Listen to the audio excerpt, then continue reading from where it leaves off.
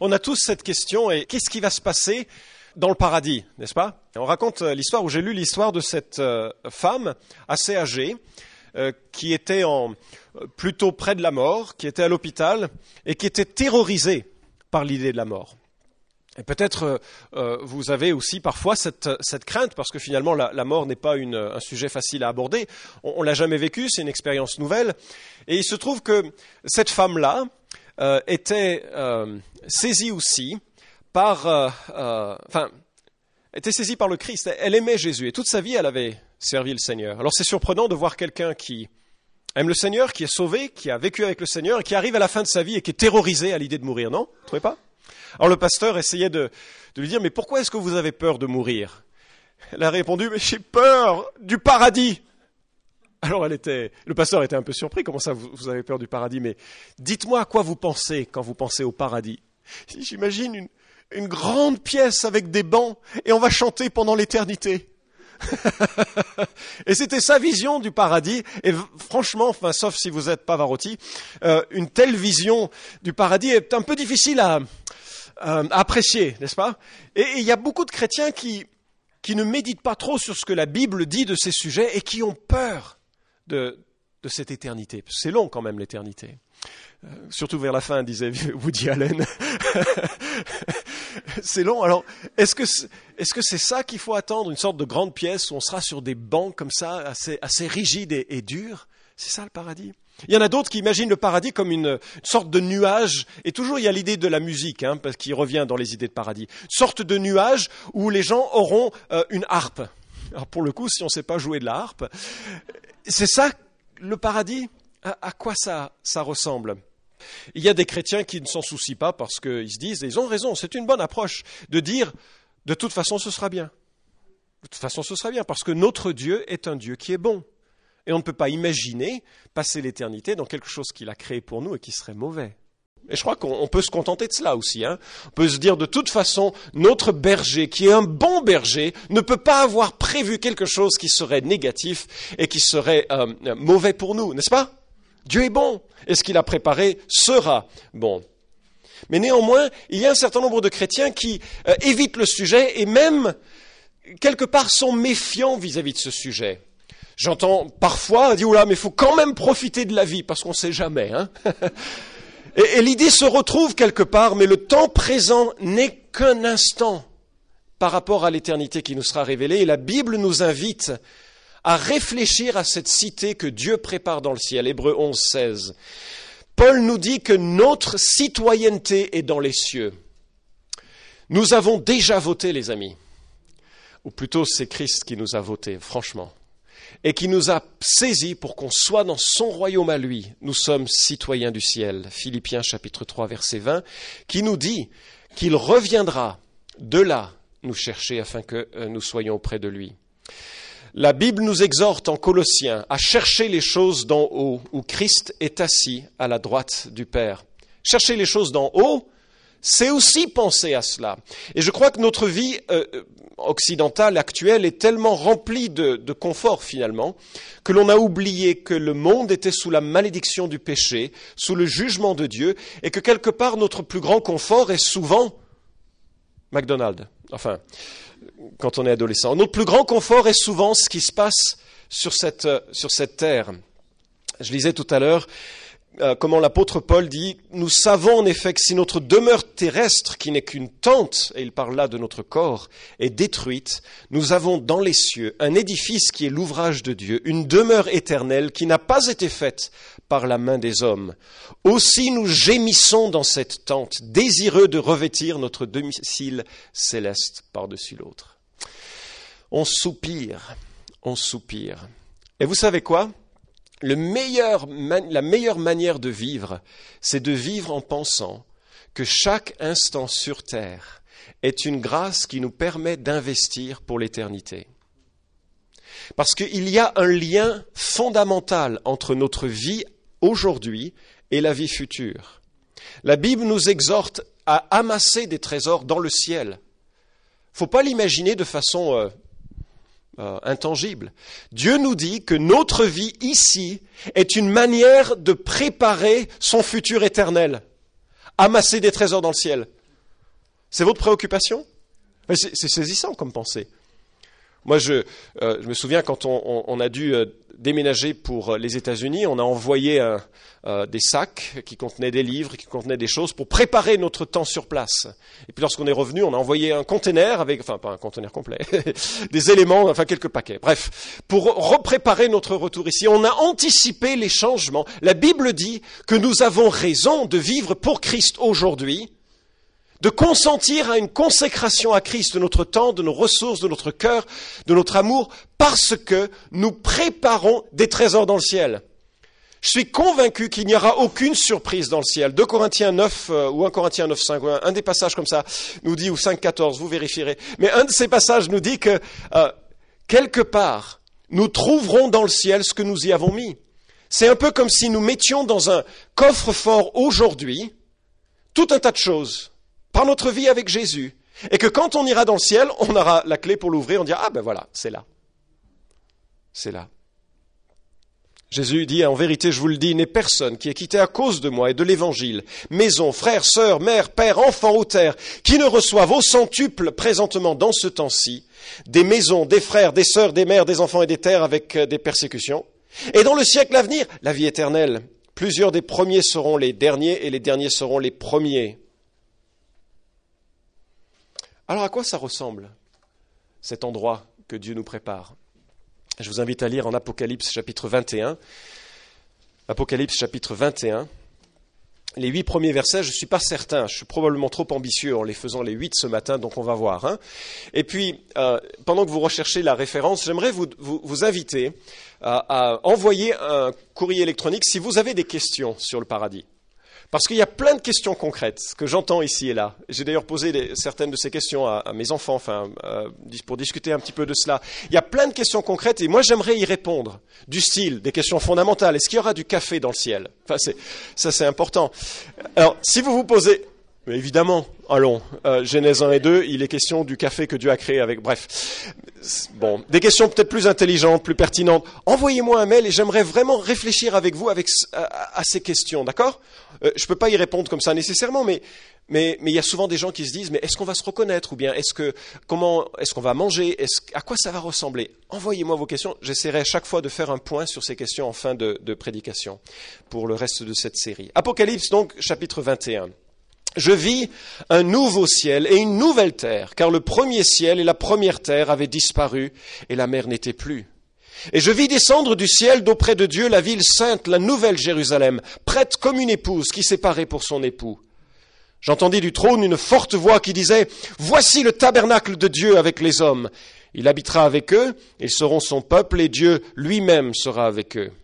Il essuiera toute larme de leurs yeux. La mort ne sera plus. Il n'y aura plus ni deuil, ni cri, ni douleur, car les premières choses ont disparu. » Celui qui était assis sur le trône dit « Voici, je fais toutes choses nouvelles. » Et il dit « Écris, car ces paroles sont certaines et vraies. » Il me dit « C'est fait. Je suis l'alpha et l'oméga, le commencement et la fin. À celui qui a soif, je donnerai de la source de l'eau de la vie gratuitement. Tel sera l'héritage du vainqueur. Je serai son Dieu, il sera mon fils. Mais pour les lâches, les incrédules, les abominables, les meurtriers, les débauchés, les magiciens, les idolâtres et tous les menteurs, leur part sera dans l'étang brûlant de feu et de soufre. Cela, c'est la seconde mort. Regardons alors ces différents aspects qui nous sont donnés dans ces versets avec le premier, la description de ce nouvel univers. Verset 1, le nouvel univers, je vis un nouveau ciel, une nouvelle terre, car le premier ciel et la première terre avaient disparu. Vous vous souvenez? Dans ce moment de la fin de l'histoire humaine, après le millénium, Dieu intervient une dernière fois avec jugement. Il y a une déconstruction, une décréation de l'ensemble de l'univers actuel. Le monde tel que nous le connaissons, la terre et le ciel, s'enfuient, se disloquent, fondent, brûlent, se consument. Les expressions sont différentes dans l'écriture et on peut à peine s'imaginer un cataclysme de ce genre. C'est au-delà de toute imagination. Et dans ce moment, en dehors de toute création, Dieu se présente sur un grand trône blanc. De ce trône-là, il condamne le pécheur qui a refusé le sacrifice de Christ pour couvrir ses péchés. C'est le début de l'enfer. C'est l'éternité de ce jugement qui débute alors. Et puis dans ces moments tragiques, terribles, justes aussi, après ce moment arrive cette nouvelle création, nouveau ciel, nouvelle terre. À quoi ça va ressembler, ce nouveau ciel et cette nouvelle terre? Le mot ciel désigne dans l'Écriture trois réalités. La première, c'est l'atmosphère où se trouvent les petits oiseaux. On connaît ce ciel-là. Ça décrit aussi l'espace où se trouvent les étoiles. On le connaît à peine. Et puis ça décrit le troisième ciel où se trouve le Seigneur. Quand la Bible dit qu'il crée un nouveau ciel et une nouvelle terre, il crée donc cette nouvelle étendue associée à une nouvelle terre. On a très très peu d'informations sur ce nouveau ciel, donc je resterai prudent là-dessus parce que on ne sait pas trop s'il y aura des astres. Il y a un texte intéressant un peu plus loin qui dit que la ville dont nous parlerons plus tard, la Nouvelle Jérusalem, n'aura besoin ni de l'éclat du soleil ni du reflet de la lune. Est-ce à dire qu'il y aura un soleil et une lune, mais que leur éclat sera inférieur à l'éclat de la Nouvelle Jérusalem? Et que dire du reste? En fait, on n'en sait rien. Il y a dans le millénium la promesse que le soleil et la lune seront beaucoup plus brillants, ça se trouve en Ésaïe 30, 26. Est-ce que ça veut dire, puisque le millénium est un peu comme l'apéritif de la nouvelle terre, est-ce que c'est à dire qu'il y aura d'autres astres? Je ne sais pas. Le regard de l'Écriture n'est pas trop porté sur le ciel, puisque le ciel, quelque part, arrive sur terre. Et il arrive sur terre avec une nouvelle terre.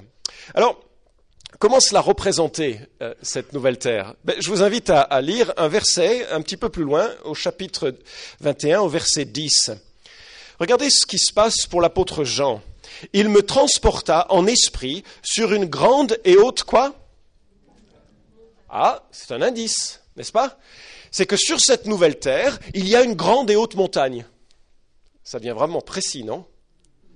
Qu'est-ce qu'on peut tirer de cette information? Mais alors attendez, si Dieu crée une nouvelle terre et qu'il y a une haute et grande montagne, est-ce qu'il y en a d'autres? Ah mais il y en a peut-être plein d'autres, des hautes montagnes. Sauf qu'il y en a une qui est haute et grande. Oui mais alors, s'il y a une nouvelle terre avec des montagnes, ça veut dire quoi? Ça veut dire que c'est des paysages différents? Ça veut dire que c'est quelque chose que Dieu crée qui va être beau? Non? C'est un indice seulement. Mais moi, je peux imaginer que, en fait, les deux derniers chapitres de la Bible font écho aux deux premiers, n'est-ce pas? Genèse 1 et 2.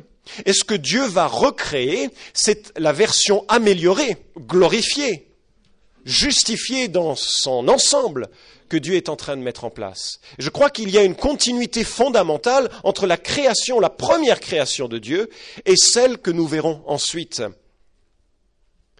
Il y a d'ailleurs dans l'Écriture des indices d'une vie qui finalement a certains aspects de notre vie. Il y a une rivière, il y a des plantes, il y a même des plantes qui donnent...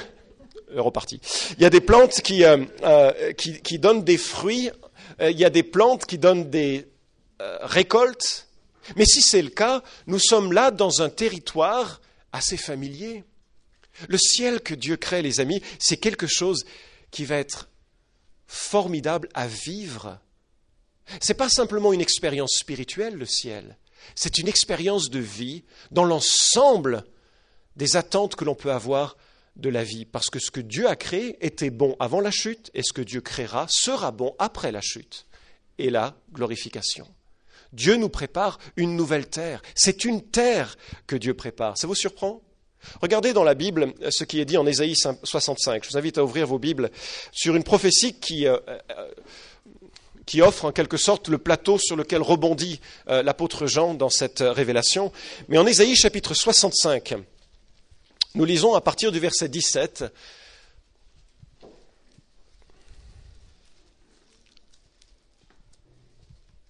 Ésaïe 65, verset 17. « Car je crée de nouveaux cieux et une nouvelle terre. » Ça vous rappelle rien ?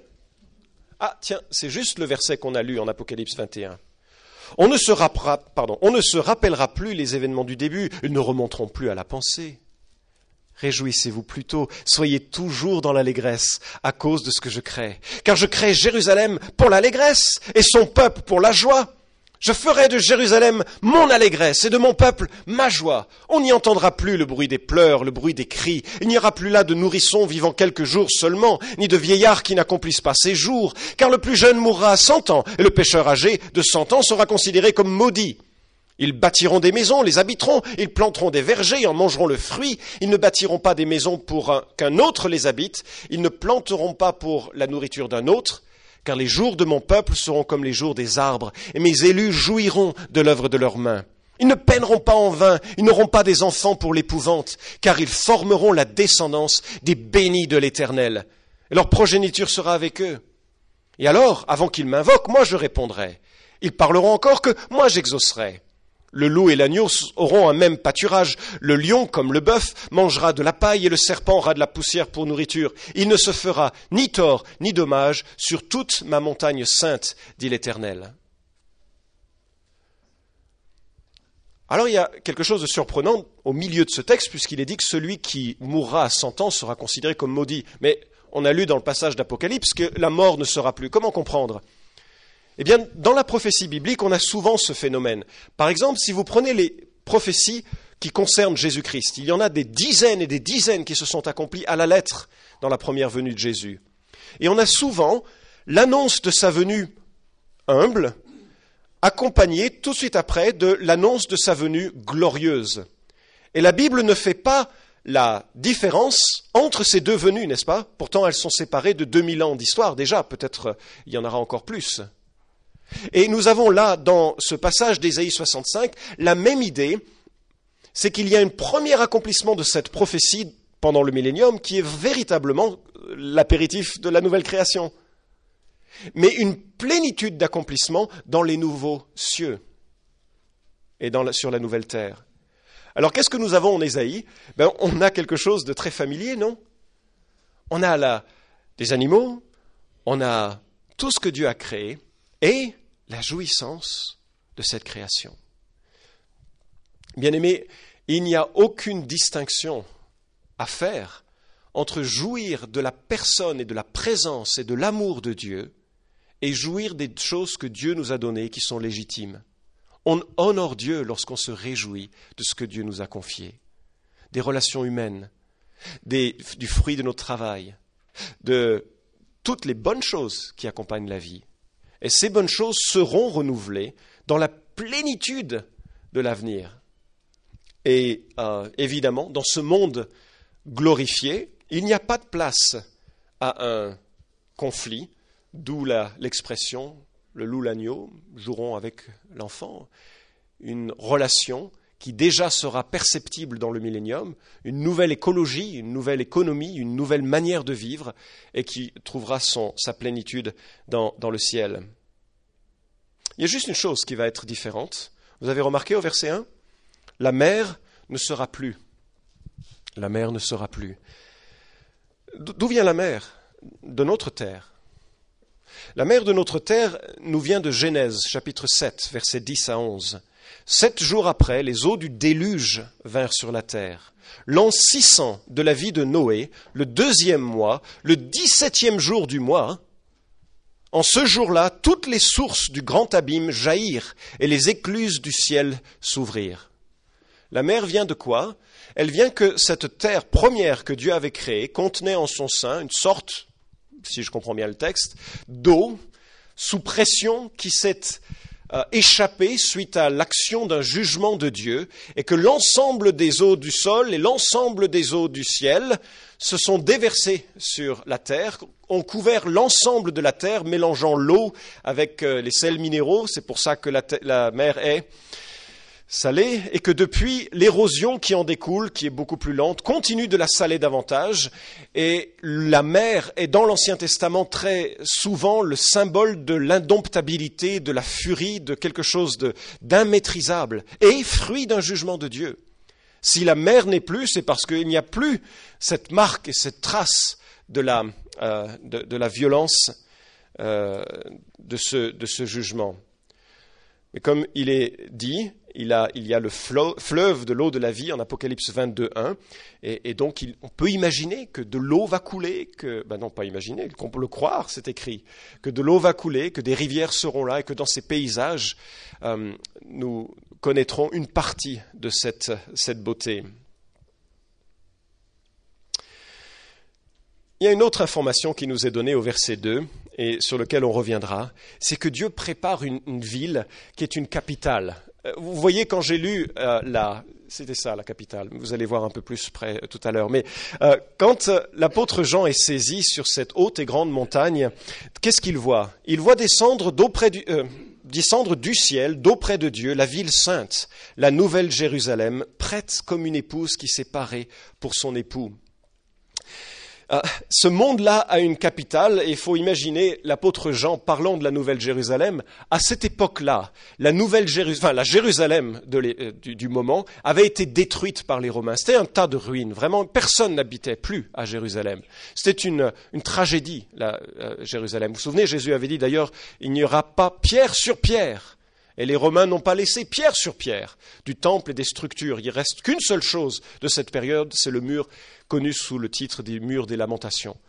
Et donc tout a été renversé, balayé, et l'apôtre Jean voit dans le ciel venir la nouvelle Jérusalem.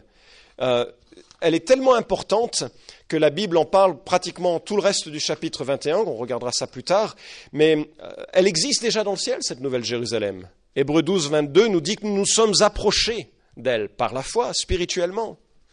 C'est aussi cela que Jésus est en train de bâtir, ou du moins de finaliser. Verset 1 de Jean 14 nous dit que votre cœur ne se trouble pas, croyez en Dieu, croyez aussi en moi. Il y a beaucoup de demeures dans la maison de mon Père. Sinon je vous l'aurais dit, car je vais vous préparer une place. C'est quoi cette place qu'il nous prépare ? Cette place qu'il nous prépare, eh bien, c'est dans la Nouvelle Jérusalem, dans cette grande et abondante maison, capitale, ville, qui est ici préparée, vous avez remarqué, comme une épouse qui s'est préparée pour son époux. Toute la relation avec Dieu s'illustre par les coutumes juives du mariage.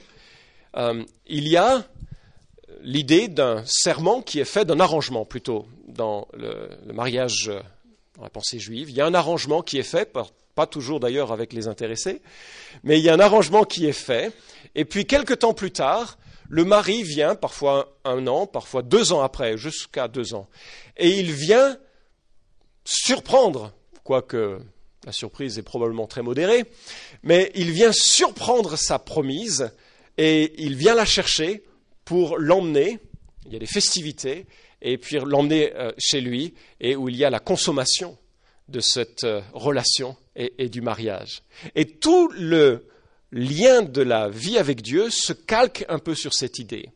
D'une éternité en arrière, Dieu le Père a promis à Dieu le Fils une épouse.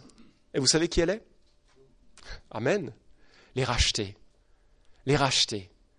Tous ceux et toutes celles qui, un jour, placeraient leur confiance en Dieu. Nous sommes déjà promis à Christ. Nous formons l'épouse de Christ. Puis un jour vient où Dieu va venir nous prendre, n'est-ce pas ? Afin que là où il est, nous y soyons aussi. Et qu'est-ce qui se passe ? Eh bien, la consommation, si vous voulez. L'intensité parfaite de notre communion avec Christ commencera avec le début de l'éternité. Elle se prépare comme une épouse. Ça va être une joie que rien ni personne n'a jamais connue. Celle de vivre cette proximité éternelle avec Dieu. Cette nouvelle Jérusalem, elle est assez grande, comme on le sait. Eh bien, au chapitre 21, il nous est dit que, verset 16, qu'elle fait 12 000 stades. C'est énorme, non ? Ah, vous ne voyez pas ce que 12 000 stades fait ? Regardons un peu ce que ça fait sur notre terre à nous. Voilà le carré de la Nouvelle Jérusalem sur un plan de l'Europe. 12 000 stades, c'est un petit peu plus de 2000 kilomètres. Et la Bible dit que cette Nouvelle Jérusalem fait 2000 kilomètres de côté, puisque c'est un carré, et 2000 kilomètres de haut, puisque c'est un cube. C'est assez grand, n'est-ce pas ? Ça va de la pointe de l'Italie au sommet du Danemark, du sud de l'Espagne au sommet de l'Irlande, de l'est du Portugal jusqu'à la frontière polonaise. C'est assez grand. Cette nouvelle Jérusalem, si on devait la représenter sur notre terre, voilà à quoi elle correspondrait. Ça fait grand et haut, n'est-ce pas? Disproportionné aussi pour la nôtre. Ben oui, ça tombe bien parce que c'est une nouvelle terre. Mais peut-être ça peut nous donner une idée de ce que peut être si ça, ce petit cube-là, sur ce grand rond-là, eh ben si ce petit cube c'est la capitale, vous imaginez la taille de la nouvelle terre? Ça peut être impressionnant, n'est-ce pas? Ça peut être impressionnant. Je suis conscient, c'est un petit peu spéculatif tout ceci. Puis, comme la Bible en parle, on sera obligé d'en parler plus, donc je vais en rester là. Mais si vous avez trouvé génial que Dieu nous prépare un nouvel univers, si vous avez trouvé génial que cette capitale est grande et belle et qu'on va la décrire, il y a une chose qu'on ne peut pas louper, et c'est le point sur lequel je voudrais terminer ce matin, c'est que nous serons avec Dieu. Attendez, nous serons avec Dieu. On l'est déjà, non? Oui, mais c'est quand même pas pareil. Vous savez quoi? On l'est déjà et Jésus a dit, il vous est avantageux que je m'en aille. Pourquoi? Préparer une place. Quoi d'autre? Parce que je vous enverrai un consolateur qui sera comment? Vous savez, c'est intéressant, mais le consolateur que Jésus a promis, il n'a pas dit qu'il sera avec nous juste le temps du salut. Il a dit, je vous enverrai un consolateur qui sera éternellement avec vous. C'est-à-dire qu'aujourd'hui, nous avons reçu les arts de l'esprit, c'est-à-dire le premier versement. La Bible dit que nous avons été scellés par le Saint-Esprit, Éphésiens 1,13. Et il a mis son sceau, et son sceau, c'est un sceau qui dit, il m'appartient, touchez pas. Il appartient à Christ, il fait partie de l'épouse. Vous touchez cette personne, vous touchez Christ. C'est un sceau, et c'est ma personne qui est là, scellant, baptisant, remplissant cette personne. Et donc notre communion avec Dieu qui a commencé à notre nouvelle naissance, va perdurer éternellement, puisque Jésus dit, il sera avec vous éternellement. C'est d'ailleurs pour ça, je crois, que dans l'éternité, on n'a pas crainte le péché, parce que le Saint-Esprit, éternellement avec nous, son œuvre sera telle qu'il n'y aura plus de capacité, dans un corps glorifié, de même concevoir le péché. Donc quelque part, Jésus est avec nous, puisqu'il dit « Je serai avec vous tous les jours jusqu'à la fin du monde ». Quelque part, le Saint-Esprit est avec nous. Pourquoi? Parce qu'il a dit qu'il serait avec nous éternellement. Mais ce que nous allons vivre là, c'est une proximité inimaginable avec la personne de Dieu. On regarde encore le verset 3. « J'entendis du trône une forte voix qui disait « Voici le tabernacle de Dieu avec les hommes. Il habitera avec eux, ils seront son peuple, et Dieu lui-même sera avec eux. » La voix vient du trône comme pour en souligner l'autorité. C'est Dieu qui parle. Il n'est pas question que ce soit l'objet d'un doute. Et ça vient donc du trône. Et alors, ce qui est fascinant, c'est qu'au fil de la révélation biblique, vous vous souvenez, au départ, l'homme et la femme étaient dans un jardin, et Dieu se promenait dans ce jardin. Il y a même cette question assez amusante, elle est amusante seulement quand on fait abstraction de la tragédie qu'elle représente. Mais lorsque Dieu se promenait dans le jardin, il dit « Où es-tu » puis il s'était caché. Oui, il avait eu peur. Mais il y avait cette relation avec Dieu. Les hommes, Adam et Ève, jouissaient de cette parfaite création, et puis parfois ils pouvaient discuter directement avec Dieu. Et puis avec la chute, l'homme est chassé de la présence de Dieu. Genèse 3:20, l'Éternel Dieu fit à Adam et à sa femme des habits de peau dont il les revêtit, parce qu'ils sentent qu'ils sont nus, ils sentent qu'ils sont répréhensibles. Ils ont honte de leurs actions, de leur être. Rien ne marche plus comme avant. Verset 22, l'Éternel Dieu dit, « Maintenant que l'homme est devenu comme l'un de nous pour la connaissance du bien et du mal, évitons qu'il tende la main pour prendre aussi de l'arbre de la vie, manger et en vivre éternellement. L'Éternel Dieu le renvoya du jardin d'Éden pour qu'il cultive le sol d'où il avait été tiré, et après avoir chassé l'homme, il mit à demeure à l'est du jardin d'Éden les chérubins et la flamme de l'épée qui tournoie pour garder le chemin de l'arbre de vie. À partir de Genèse 3, l'accès à Dieu est terminé. Enfin, en direct. Nul ne peut voir Dieu et vivre à partir de Genèse 3. Et toute l'histoire de la rédemption, c'est de recréer ces conditions de départ où Dieu serait le Dieu des hommes, où nous serions son peuple et il serait au milieu de nous. Et la manière dont Dieu s'est progressivement révélé est intéressante parce qu'elle montre la distance naturelle qui existe entre Dieu et les hommes. Il se présente comme le Dieu transcendant, distinct de la création, éloigné des hommes, juste et saint. Il est celui qui habite une tente, un tabernacle. Il est celui dont on ne peut pas s'approcher sans craindre la mort. Et ce Dieu-là, progressivement, se révèle davantage et davantage. Et puis, il traverse le ciel et il vient humblement, l'un d'entre nous, homme parmi les hommes. Et il sauve pour que ces hommes et ces femmes puissent un jour être avec lui. Et le jour vient où nous serons exactement cela.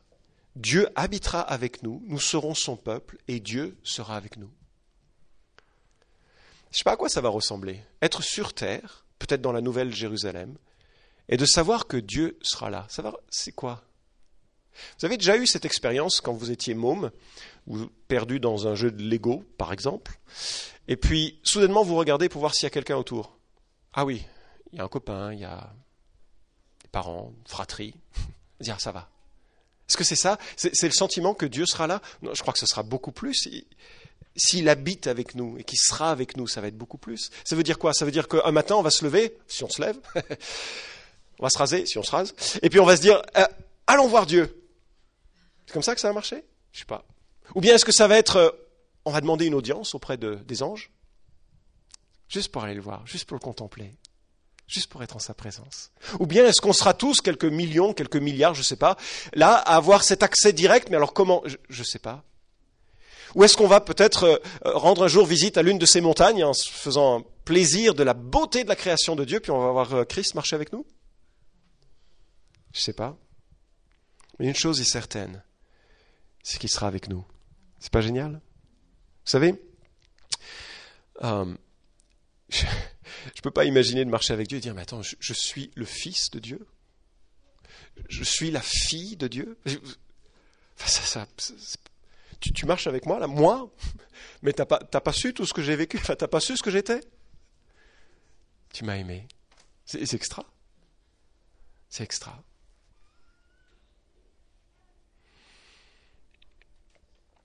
Et comment on va être Dieu ?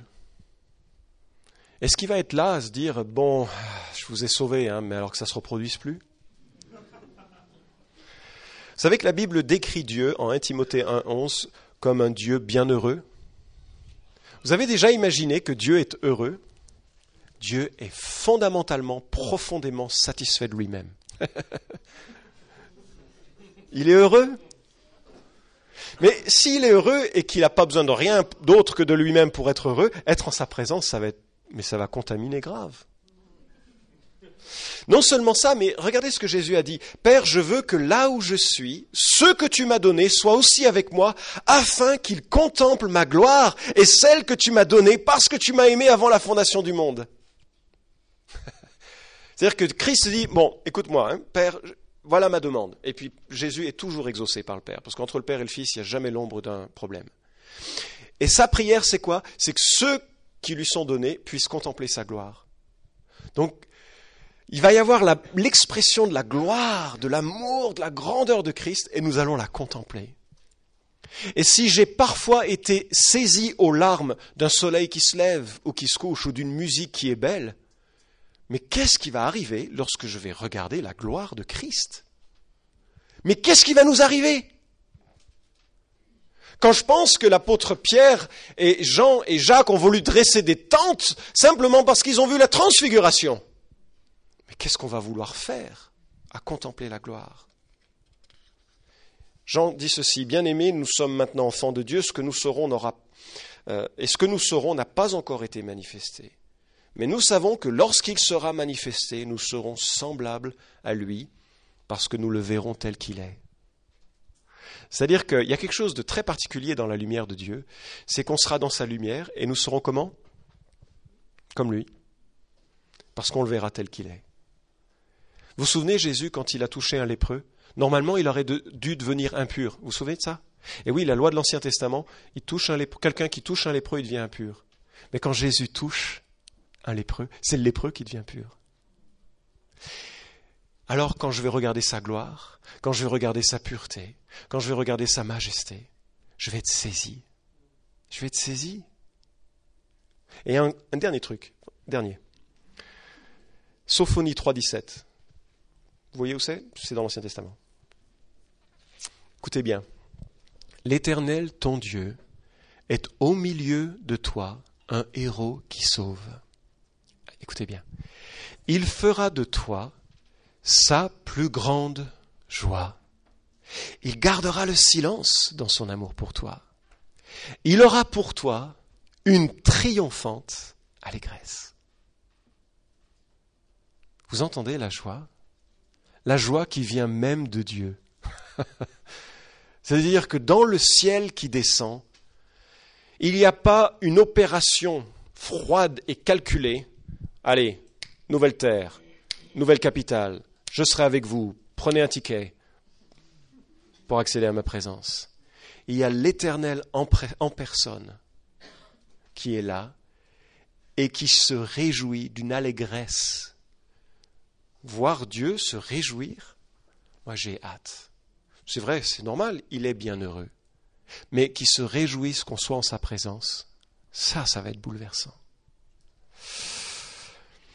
On regardera prochainement la suite, c'est ce qui nous est donné. Je voudrais simplement souligner à quel point nous devons méditer pour avoir une envie de vivre. Parce que le ciel, ce n'est pas l'idée d'y parvenir trop vite. Le ciel, c'est de se dire, donc je peux m'investir sur cette terre. Donc je peux vivre et persévérer sur cette terre. Donc je peux faire une différence sur cette terre. Parce qu'un jour vient où toutes les opportunités manquées n'auront rien d'opportunité manquée. Je peux vivre pour Christ. Ce qui vient est bon. On prie. Juste avant que je prie, alors que tout le monde peut-être a les yeux fermés, réfléchit à ce qui a été dit, se réjouit, ou bien laissez-moi lancer une invitation. Il n'y a que deux types d'hommes ou de femmes. Hein ? Ceux qui sont en Christ, ceux qui sont en dehors de Christ. Ceux qui sont l'épouse de Jésus, ceux qui ne le sont pas.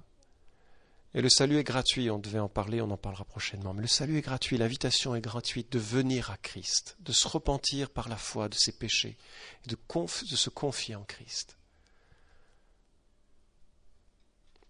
Seigneur, c'est cosmique ce que tu as fait en rachetant les hommes.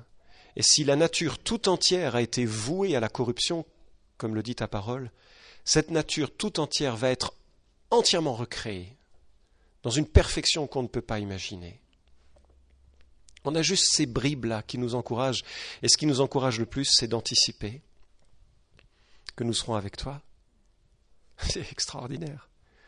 Non seulement ça, mais que tu seras auprès de nous, habitant au milieu de nous, marchant avec nous, et même te réjouissant de nous, ou de toi en nous. Je ne sais pas, mais je te remercie, Éternel, et je prie que ça transforme, ce regard de l'éternité transforme mon quotidien. Tu vois, Seigneur, les peines du temps présent, les déceptions, les difficultés, la sanctification qui est souvent une lutte réellement difficile, Seigneur.